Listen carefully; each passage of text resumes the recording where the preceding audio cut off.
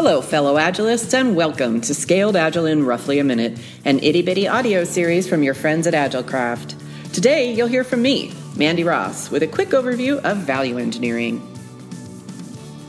Value engineering is an outcome-based way of approaching product development strategy that favors learning via experimenting early and fast, and using that information to make immediate product investment decisions. It's a system of developing hypotheses, setting and committing to a disciplined set of success criteria, and then performing quick and cheap experiments to glean information that immediately informs the next product development decision. And, above all, it's a mindset shift at all levels that favors discovering the harsh realities over sticking to a plan, budget, or scope that might be out of date by the time all of the work is completed. Most companies have big planning cycles with slow feedback loops that hinder their ability to understand their product investments. These organizations are making large investments in product development but are waiting a long time, sometimes on the order of years, to understand whether or not the investment was a good bet.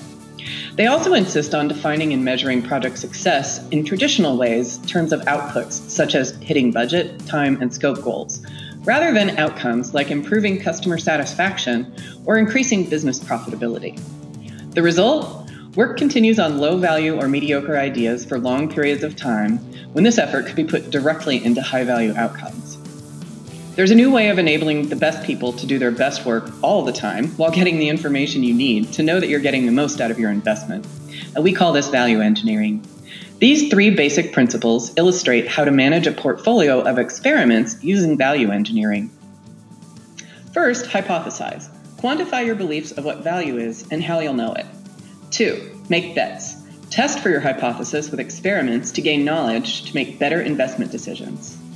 3rd, pivot and persevere. Learn early and often at every level of the organization what's providing value and what isn't. Are you interested in learning more about the art of value engineering? Head on over to the resources section of agilecraft.com and check out our webinar on value engineering featuring Barry O'Reilly, author of Lean Enterprise, and a new upcoming book called Unlearn. You can check out his hypothesis-driven development blog at barryoreilly.com to learn more. Thanks for listening to Scaled Agile in Roughly a Minute from your friends at AgileCraft.